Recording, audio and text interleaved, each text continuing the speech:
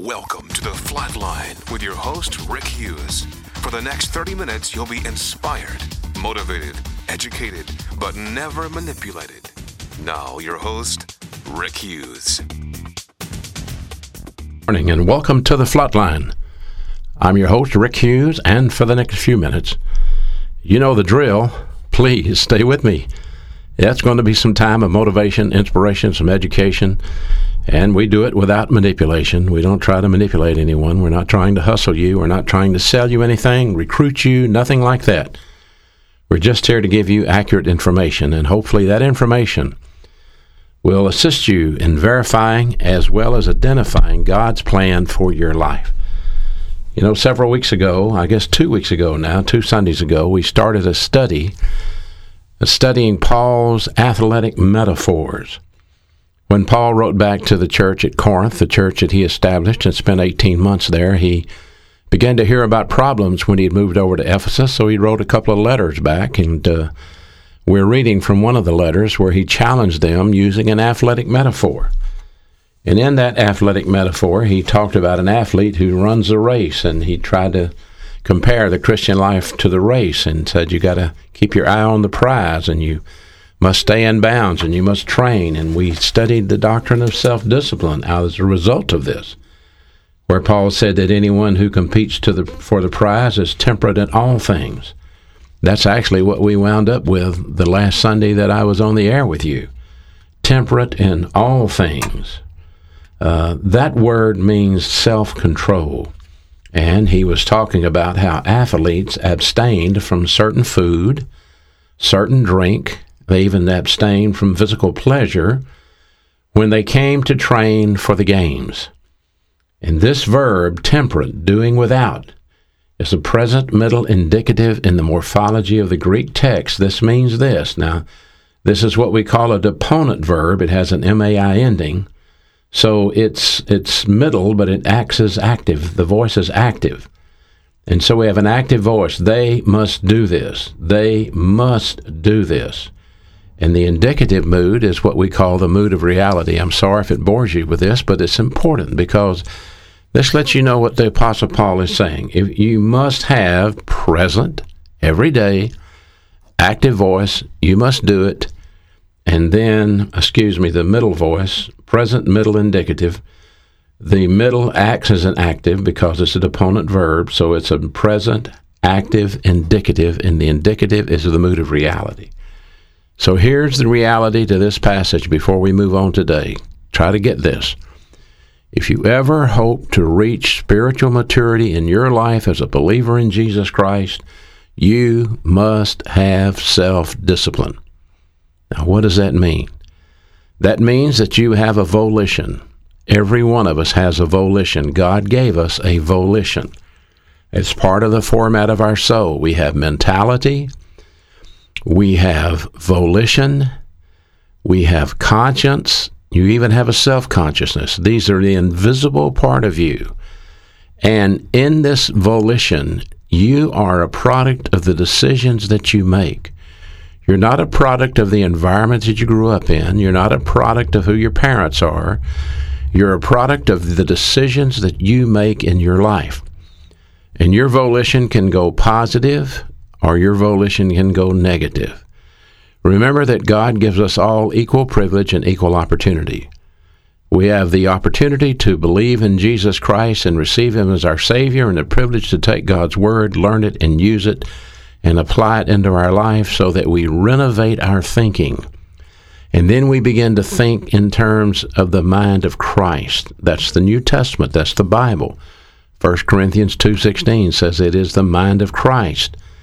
Philippians 2:5 says, let this mind be in you that was also in Christ Jesus. So the Christian life, the Bible says, as a man thinketh in his heart, so he is. It's a mind game. The real you is what you think, not what you look like, not what people think about you. The real you is what you think, what goes on in your mind. That's why God says He can read your mind. This is what the omniscience of God is all about. He knows what you're thinking. He goes back and forth. The Bible clearly says that. He can see our thoughts. And if you're going to be a winner believer, a believer that's going to hear your Father say, "Well done, my good and faithful servant," then you're going to have some self-discipline to control your volition so that it doesn't move into the trends that you have in your soul. Everybody has a sin nature trend. We all have a sin nature. We got it from Adam. For by one man sin came into the world, and death by sin, and now death is passed on all. The Bible's clear. You have a sin nature, but not everybody has the same trends. Some people have a trend towards lasciviousness. That's the wild side of the tracks. That's the honky-tonk type folks. And then some people have a trend towards legalism. That's the self-righteous people. Now, to be honest with you, I'd rather hang out around the honky-tonkers than the self-righteous people, because the self-righteous people will judge you. They have unrealistic self-image of who and what they are. At least the lascivious guy knows what he is. And these, interestingly enough, were the people that responded to the message of our Savior. The tax collectors, the Pharisees didn't respond. They were the legalistic crowd. It was the tax collectors and the prostitutes and the people of the streets, and that made the Pharisees so mad. They were so legalistic. In your life, are you legalistic? Do you think God is impressed with you because you observe some taboo? In certain parts of the country, it's sin to wear makeup. In certain parts of the country, it's a sin to do one thing or another. Let me ask you a question. What do you think turns God on? Do you think God is emotional, that you can actually manipulate God and get him to bless you because you don't drink, or you don't smoke, or you don't cuss, or you don't do something? That's not it. The legalist thinks he's going to heaven because he's earned his way there. He's been a good boy. He hasn't misbehaved. And surely God's going to like him because he's been good and kind to his fellow man. But that's not what the Bible teaches. The Bible teaches, "For by grace are you saved through faith, and it's a gift from God, not of your works, lest anyone would brag about it."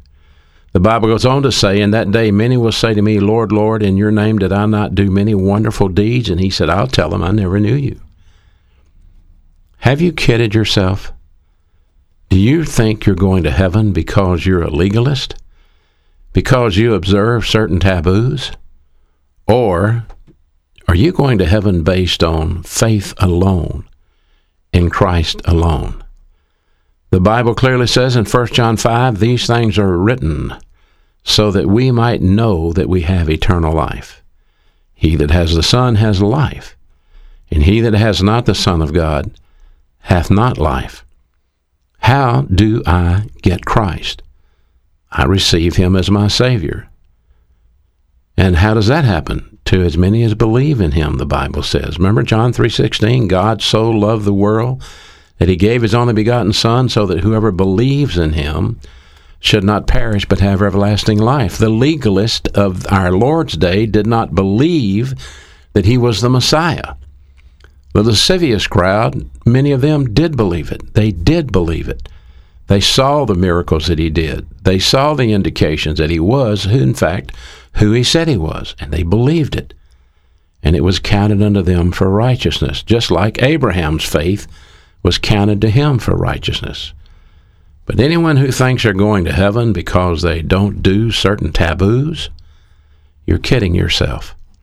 There's only one way, and that's faith alone in Christ alone. If you haven't done that, please simply do what the Bible says. "Whosoever should call upon the name of the Lord shall be saved." In the privacy of your home, in the privacy of your automobile, or at your office, simply bow your head and tell the Father that you are believing that Jesus Christ is his anointed Son, and you will receive him as your Redeemer. It's that simple. The Bible says, "He that believes that Jesus is the Christ is born of God." 1 John chapter 5, verse 1. That's what being born again is. It's being a believer. You were born into sin and separated from God.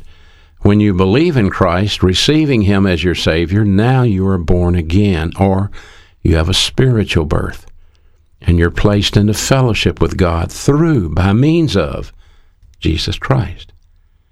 So don't be deceived. Use your volition to make your decision, because God would never coerce you. God would never in any way infringe upon your rights. He gives you the privilege to make up your mind. Therefore, it's critical that you understand the impact that your volition has in your life. You must exercise self-control as a believer. You must exercise self-control even as a non-believer. Remember, I round up last Sunday giving you one verse. It was in 1 Timothy 4:8, and it says that bodily exercise is of little profit, but godliness is profitable for all things, since it holds promise for the present and also for the life to come.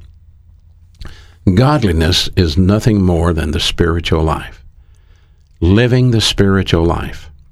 Remember, when you believe in Jesus Christ and receive Him as your Savior, you enter into a relationship with God that will never change. That is your position in Christ. But you also enter into fellowship with God, and that's your experience, not your position. And you can break fellowship with God by using your volition to commit sin. And when you sin, you become under control of your old sin nature. Now you are what the Bible calls carnal or fleshly. And unless you recover by means of rebound or confessing that sin to God, then everything you do for God while you're under control of your sin nature is going to be judged as wood, hay, and stubble. It may be the right thing, but it was done in the right way. It wasn't done in the right way because it was manufactured. It was produced from the energy of the flesh, not from the filling of the Spirit. The only thing your Father will accept in eternity that glorifies Him are those deeds that were produced under the filling of the Holy Spirit while you were in fellowship with Him. You cannot be in fellowship with God if you have unconfessed sin in your life, because that sin will quench the Holy Spirit, and that sin will grieve the Holy Spirit, and thus you will be a carnal Christian. So there's another question. Right now, look at your life and answer a question. Is there sin in your life that you haven't confessed to God? Remember, it could be a mental attitude sin like worry, like anger, agitation. It could be a sin of the tongue like gossip, slander, maligning, criticizing, or it could be an overt sin such as immorality. Is there a sin in your life that you haven't confessed to God? Because if there is, you are not in fellowship. And just like you used your volition to get out of fellowship, you have to exercise your volition to get back in fellowship. Just like your volition went negative and you said, no, God, I realize I'm not supposed to do this, but I'm going to do it anyhow. Then if you want to get back in fellowship, you have to make the same sort of decision. You have to use your volition to come before your Heavenly Father and say, yes, God, you're right, I sinned. And thus we say, if we confess our sin, He's faithful and just to forgive us. The spiritual life takes self-control. You must have self-control to not allow your sin nature to manipulate you. You must use your volition to be smart and wise about temptations when they come your way. You must have self-control to recognize the deceptions of the devil. He's a master at deceiving us.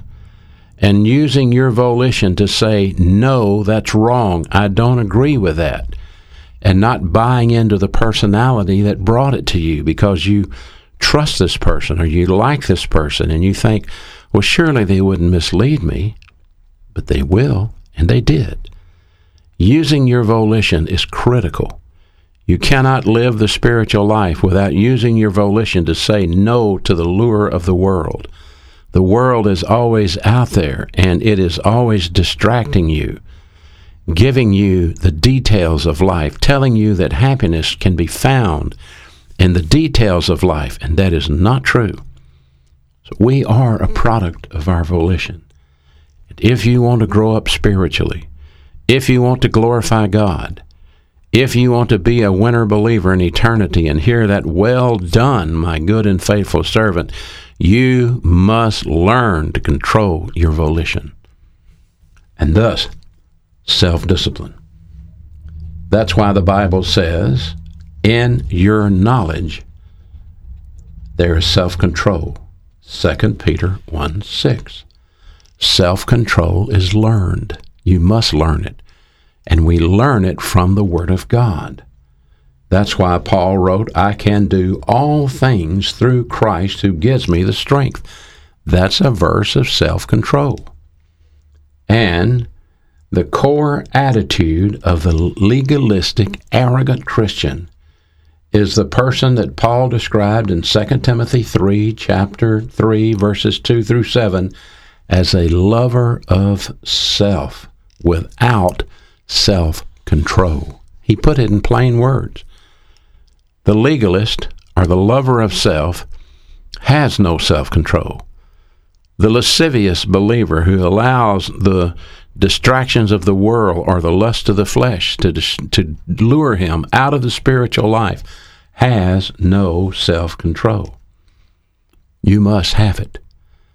You must have it.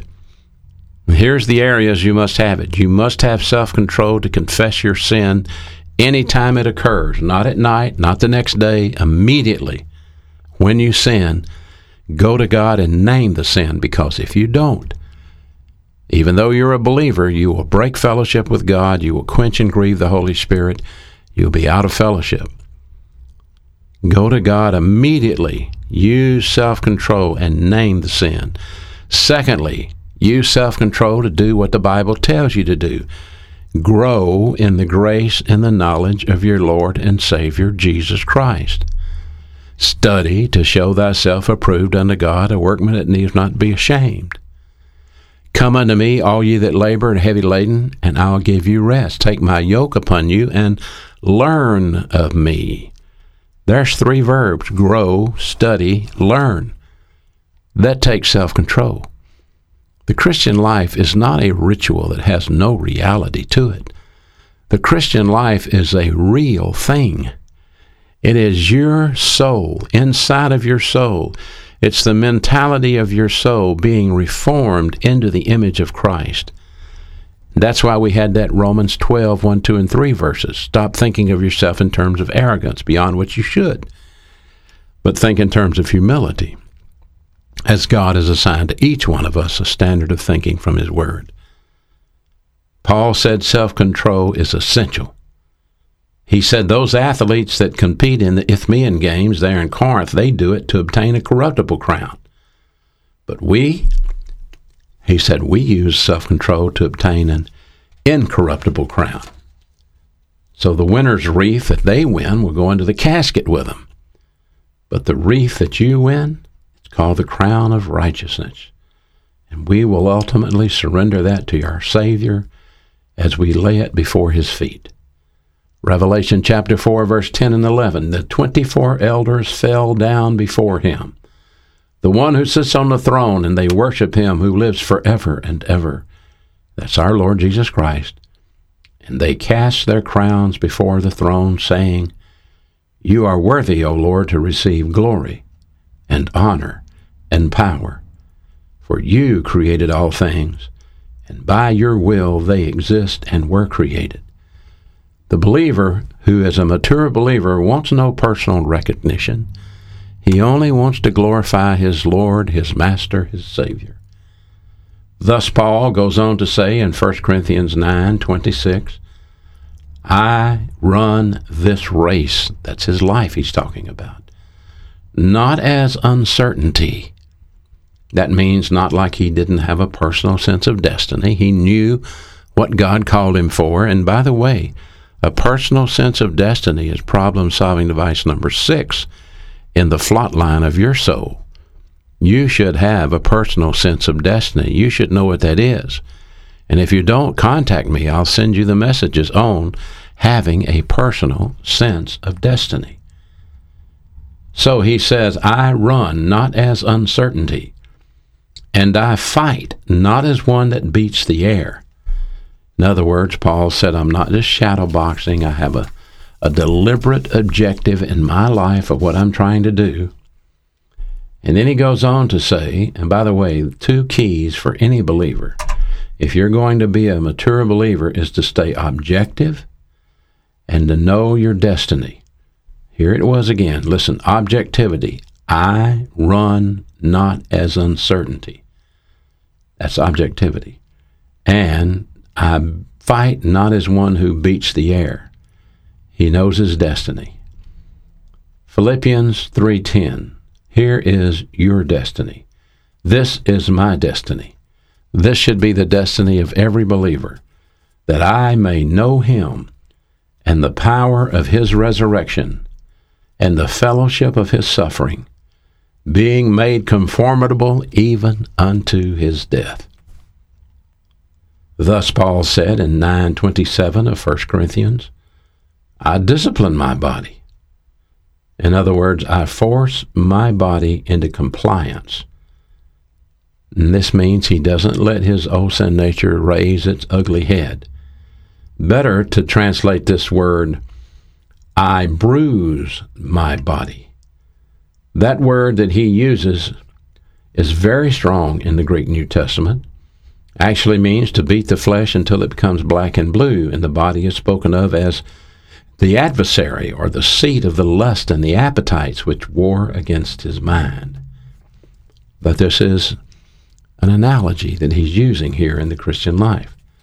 So there is a war in your mind. There is the flesh that we must control.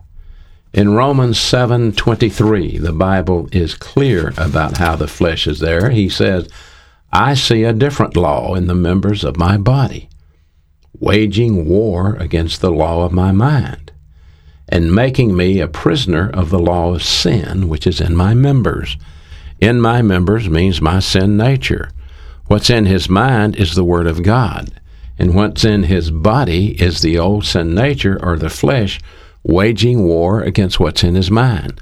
So the lust of the flesh fights against the will of God. Listen to Galatians 5:17. This may help you understand why you act like 2 different people sometimes. For the flesh sets its desires against the Spirit, and the Spirit sets its desires against the flesh.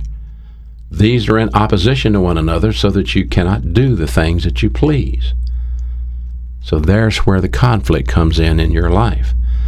In Romans 7:15 through 20, Paul goes on to say, what I'm doing I don't understand, for I'm not practicing what I would like to do, but I'm doing the very things that I hate to do. Does that sound like you? The things you want to do, you inevitably don't do, and the things that you don't want to do, you inevitably do.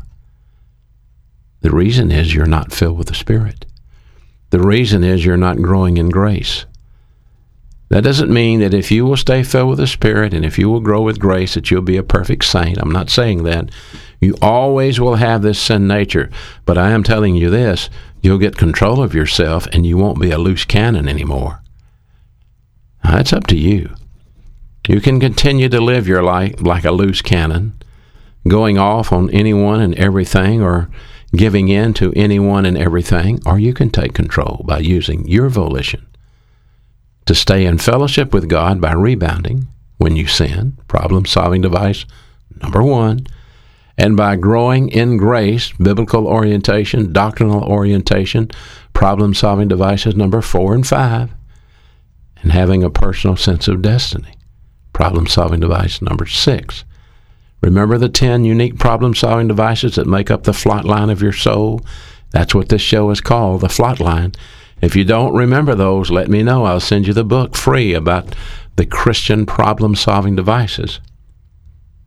So Paul says, I bring my body into subjection. I make it my slave, using the word doulos, a slave. I lead my body into slavery. And the idea is this, that the body and the desires of the flesh are not only to be conquered, but to be led captive. But remember, the language all throughout of this passage is figurative. So this is, he's not talking about inflicting actual pain on his body. But what he's talking about is subduing the appetites and the passions of his flesh, which are located in the body. So the true position of our natural appetite is that they should be our servants, not them our masters. We should not be led by the flesh. We should not be led by the appetites of our flesh, but we should make them follow us and be led by us. And thus Paul goes on to say, if I don't do that, if I don't control my flesh, lest that by any means, after I had been a herald to other people, I myself would become a castaway. To become a castaway, a proclaimer. That's what he is. He's a proclaimer of God's word to other people. And he said, after being a proclaimer, I myself would be a castaway. You know, I can think of nothing worse than living the Christian life and then coming down to the end of the race and God having to set us aside because we would not fulfill his plan. If you think that God won't replace you, you're wrong. In the Bible is full of illustrations where God had to replace people. People that got out of his will, that didn't obey his mandates, people that were his children. He replaced them. Just like Saul, he replaced him. And he can replace you. If you don't follow the plan, if you don't stay in fellowship, this doesn't mean you're not going to heaven, but this means this, that God will set you aside and find somebody else that he can use since you're unusable and he cannot trust you since you won't learn his plan and obey his word. What a pity for God to have to set you aside. What a pity for you to come into heaven and not hear those words, well done. You'll be there. You'll have eternal life. That's not the issue. The issue is you will have no crown to lay at the feet of your Savior because you are like the servant master who didn't look for the return of the master. The parable that our Lord Jesus Christ gave in Luke.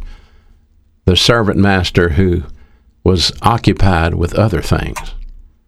Think about it. It's critical. You must understand these things. Until next week, I'm your host, Rick Hughes, saying thank you now for listening to The Flatline. Thank you for listening to The Flatline with your host, Rick Hughes.